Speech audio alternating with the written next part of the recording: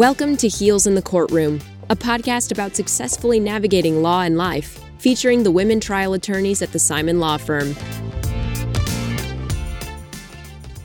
Hey everyone, and welcome back to another episode of Heels in the Courtroom. This is Erica Slater, and today I'm joined by Mary Simon and Megan Crow. Hey ladies. Hey. So we were talking prior to recording today about the fact that when you are a litigator, on a weekly basis, you have wins and losses all week long. Now, is that unique to our profession? No. Does it become a unique situation when you are always in an adversarial setting? Yes. So because of the nature of our work, you have a win on Monday and you feel completely high and everything's going great and you think you're the best attorney in the world. And then on Tuesday afternoon, you get an order from the judge granting a motion for summary judgment. Your case is gone. You completely lost the argument that you were certain you were going to win, and you feel like the worst attorney that ever walked the earth. So today we're going to talk about the idea of resilience when you have to move on from constant wins and losses. And when I think about this, I think there's a lot to be learned from high stakes professional athletes. The best athletes that you know out there that you've heard of, and all I can think of is soccer players. So the David Beckhams, the Mia Hamms, all the people that we look up to, the Michael Jordan, everyone. The thing that runs true is that people at that level, when they win or when they lose, never let themselves get too high or too low. Because being an athlete, training every day, staying in shape, having the mental and physical capacity to do what they do day in and day out requires that you keep focused, that you think about the long game. And when things are great, when you win a trial, when you win the World Cup, when you win the NBA playoffs, that is great for that moment. But tomorrow, a new season starts. Tomorrow, the next case starts. Tomorrow, you might still lose a motion for summary judgment in a different case. Roller coaster. It is a roller coaster. And I think one of the important things for longevity in our profession and resilience is the mental fitness to not take any win or loss too personally. Don't let it speak to your ego too much, either in a bad way or a good way, and to keep carrying on throughout every storm and sunny day throughout our profession. So Megan, when we are going through on a daily basis, win-loss, high at the beginning of the week, low at the end of the week, how do you get through that and stay mentally tough to get up and do it the next day? It's hard and it's practice, and it's something that I think is easier at times and harder at other times. But I think that there is something to be said for, just keep smiling through, fake it till you make it. When you were talking and you mentioned sports and sticking with the sports theme, something that came to my mind is when I was in my competitive cheerleading days. And I will not hear from haters who think that cheerleading is not a sport. But I was thinking back in those days, and I once had a coach tell me that if I touched down on a tumbling pass or something, then I looked dejected because I knew I messed up. And I had a coach tell me, you cannot let them see that you messed up. And so if you mess up, you cannot let it show on your face. You have to keep smiling and you have to move on immediately. If you keep thinking about your mistake and you don't go all out for the rest of the performance, then, you let your team down. And if you are thinking about a mistake that you made in the first 8 count of the routine and you let that go to your head when you throw your stunt and you mess up, then it will just keep tumbling over on itself. So I think it's important to pick yourself up, hopefully as quickly as possible, and move on. Acknowledge the mistake and know to learn from it next time, but you have to keep going. When you said your facial expressions matter in front of the judges, I'm like, wait, did we switch back to lawyering now, or what are we doing? Right. It translates perfectly. It does. Yeah. It really does.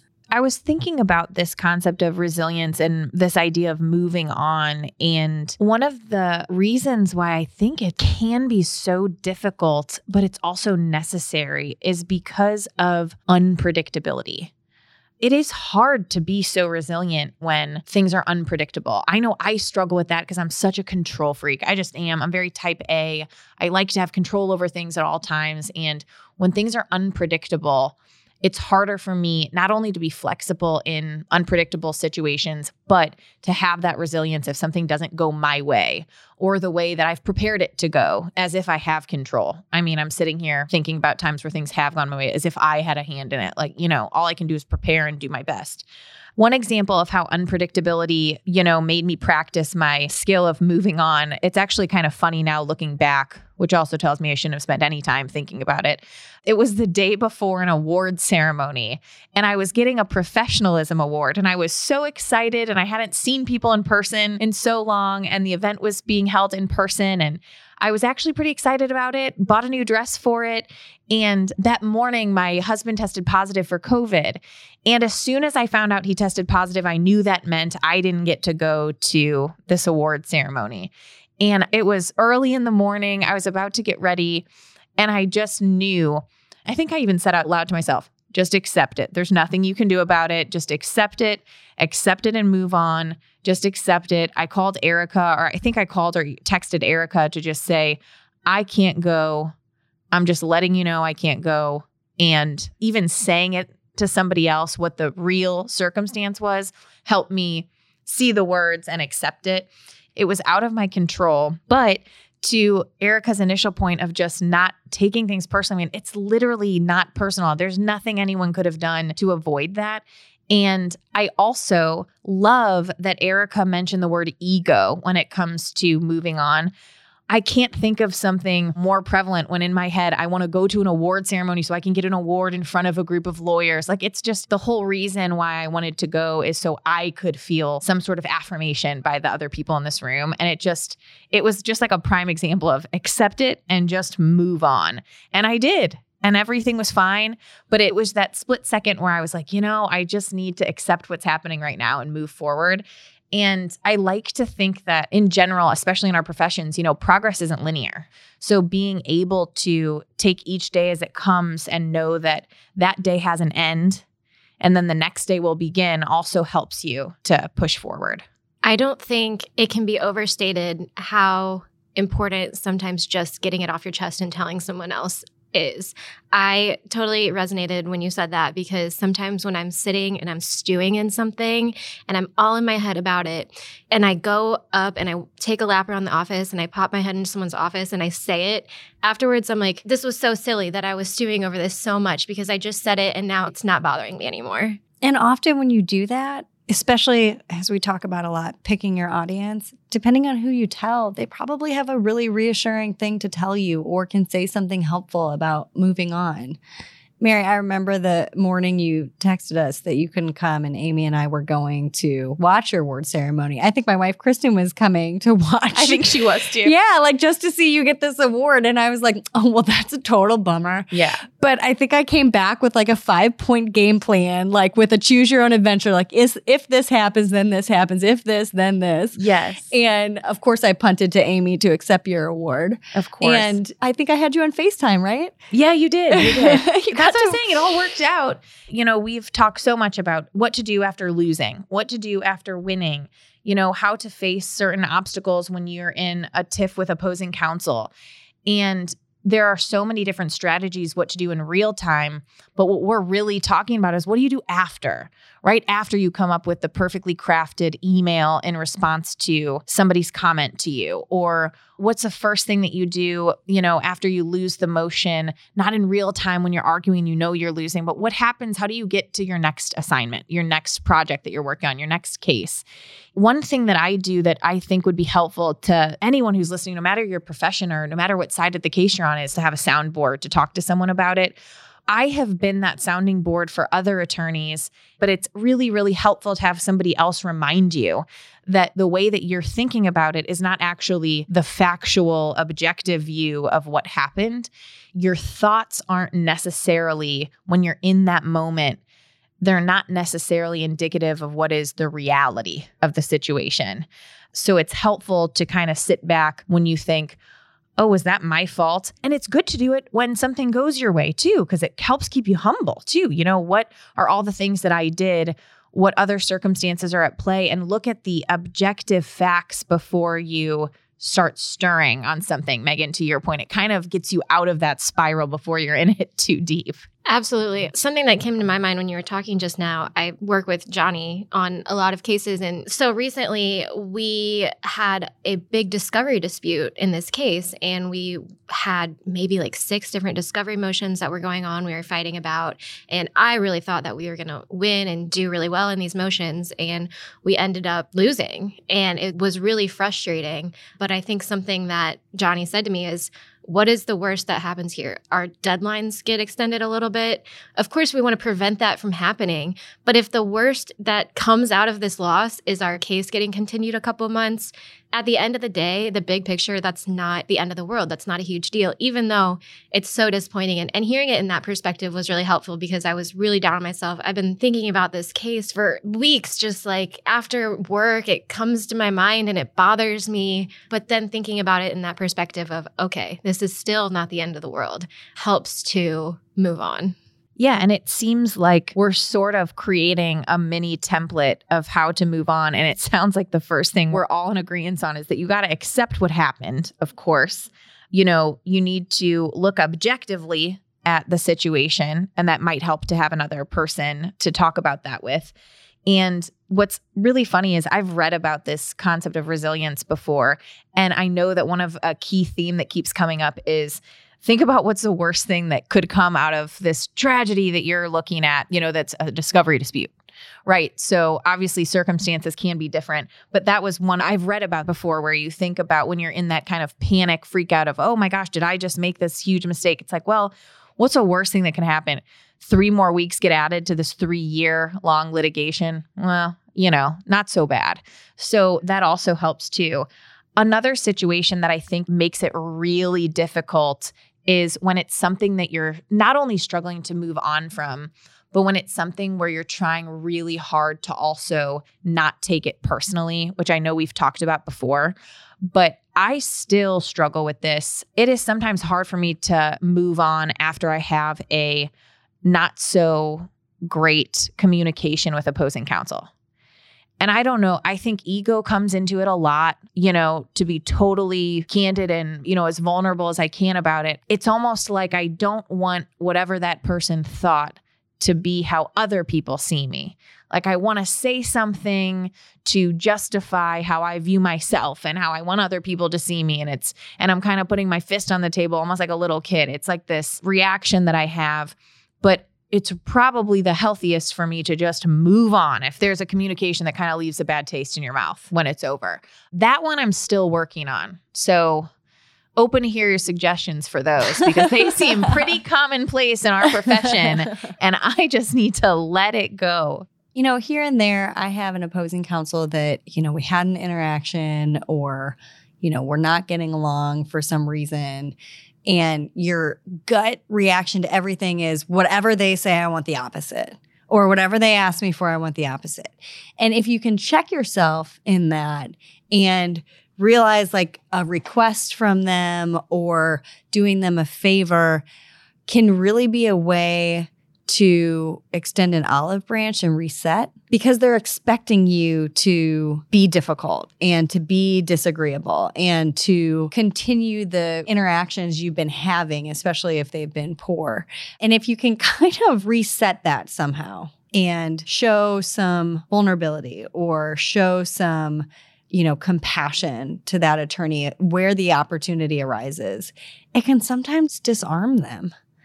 And you can get a reset. And as you are always good to recognize, sometimes that takes picking up the phone and saying, hey, I know you wanted to move that deposition. That's no problem. Let me be gracious and grant you that. Let's talk about a different date.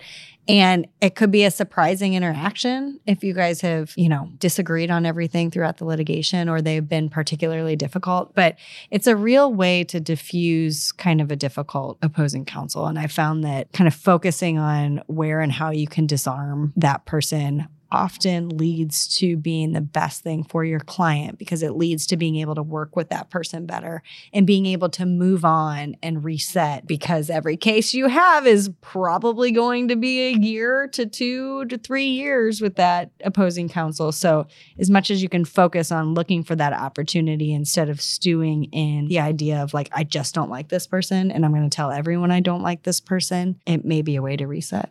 And one aspect of this that's so beneficial in future interactions you have with, really, it's anybody. Obviously we focus on opposing counsel, but don't burn bridges. It's always a good thing if, when you are ready to put something behind you and move forward, you're not regretful about how you handled that situation. To Erica's point, offer compassion. We're talking about offering compassion to the person on the other side of the table from us. How about offering some to yourself as well? Sometimes I sit here and while we've been talking, all I've been doing is thinking about all the times where I've lost emotion or didn't ask that last question that I wanted to ask in a deposition.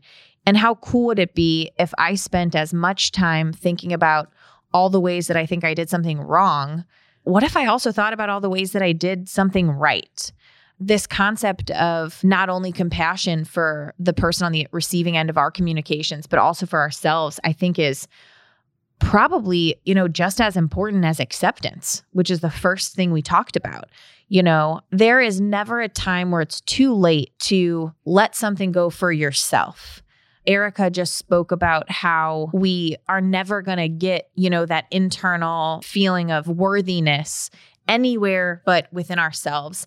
And to that same point, I don't think we're ever going to be able to move on from something if we haven't let ourselves go from it. If it's something that we thought we could have done better or we wish would have gone differently. The day that we can sit there and say, actually, I'll do my own self-dialogue. Actually, Mary, you did everything that you could do and you're fine. And your case is going to have 3 more weeks added to it because of that discovery dispute, but you're good. And even just adding that dialogue just with myself is going to be as beneficial as it is to resolve, a communication with somebody else that didn't go so well. And I encourage anybody who's listening to this podcast to take a second, think about whatever has been sitting on your brain for the last 2 weeks that keeps you up at night, and just find a way to just let it go and put it behind you. Accept that it happened, good or bad, and know that you have it completely within yourself right now to acknowledge it and just move on from it. Let me add one more piece to that for whoever has to hear it. And this is probably my own self-projection, because I struggle with sometimes I need permission to feel a certain way or do something a certain way. And I hate that. Oh my gosh, I work so hard to work that out. It comes with age though, so I'm getting better. You have permission to not beat yourself up about something. You have permission to say, I got that order. Like you said, Mary, it happened. It was bad. If I think about that order, it's not warm fuzzies, but I don't have to think about it again, because beating myself up about it doesn't change it. But if you are able to process quickly like that, which we are all forced to do, that's what we're talking about, right? Processing quickly and moving on because the next thing's coming at you. If you can do that, then you can move on to the solution-driven, now what are we going to do about it? Because that order being granted the way it was, that doesn't mean you're a bad attorney. It doesn't mean you made a bad argument. If you forgot to cite case law that actually means you win, that you find later, there's a way to fix it. There's so much more to be gained from putting the energy into the solution to whatever happened poorly, or energy to be gained from being encouraged and ignited by a win, as opposed to sitting and patting yourself on the back for too long. Right. And you're never going to get there if you don't just move on from it. Right. Exactly. So, to the extent anyone needs to hear it, think of the world where you don't beat yourself up about something. You move on quickly because you understand it's part of the game and part of practice. There's a certain amount of grit your teeth and put your pride aside in that can be difficult. Yeah, while we've been talking, I wrote down 2 words. When I'm at the bottom of that roller coaster and I get a bad order or I have a crappy interaction with opposing counsel, I rely on grit. and as much grit as I can muster. And I think that concept of grit, I know it's a little cliche, and I know millennials get a lot of trouble for not having it, but we do. You all know you do because you all lived through law school and got through it. And anyone else listening who's not a lawyer, whatever profession you're in or whatever daily struggles you have, recognize those. You have grit. You can dig deep and understand your own worth without someone's outside perception or without internalizing a loss as meaning you are bad at what you're doing or you are a bad person. The other word I wrote down was humbleness, and that's what gets you through the wins. If when you are on your highest high, when you have won a big case, when you settled a big case, when you win a very exclusive award, remember to be humble. Remember the people around you that helped you to get there. Make sure to honor and thank your team and make them know that you are grateful for them. If you keep those two things in mind, grit and humbleness, then it'll help you stay steady. I love that. That was so inspiring. Well, let me leave everyone with inspiration from what I regard as a higher power in some cases. Ted Lasso. All right. You know what the happiest animal in the world is? It's a goldfish. It's got a 10-second memory. Be a goldfish. That's our advice to everyone today. I'm going to get you all a plaque for your offices that says that. Everyone be a goldfish, and you will stay steady and get through those highs and lows. And we hope you have found some tools that you can use in your own life today from hearing our experiences and what we struggle with. And we hope to see you next time. Thanks for listening. Amy, Liz, Erica, Mary, Elizabeth, and Megan would love to hear from you. Send your thoughts to comments@heelsinthecourtroom.law and subscribe today.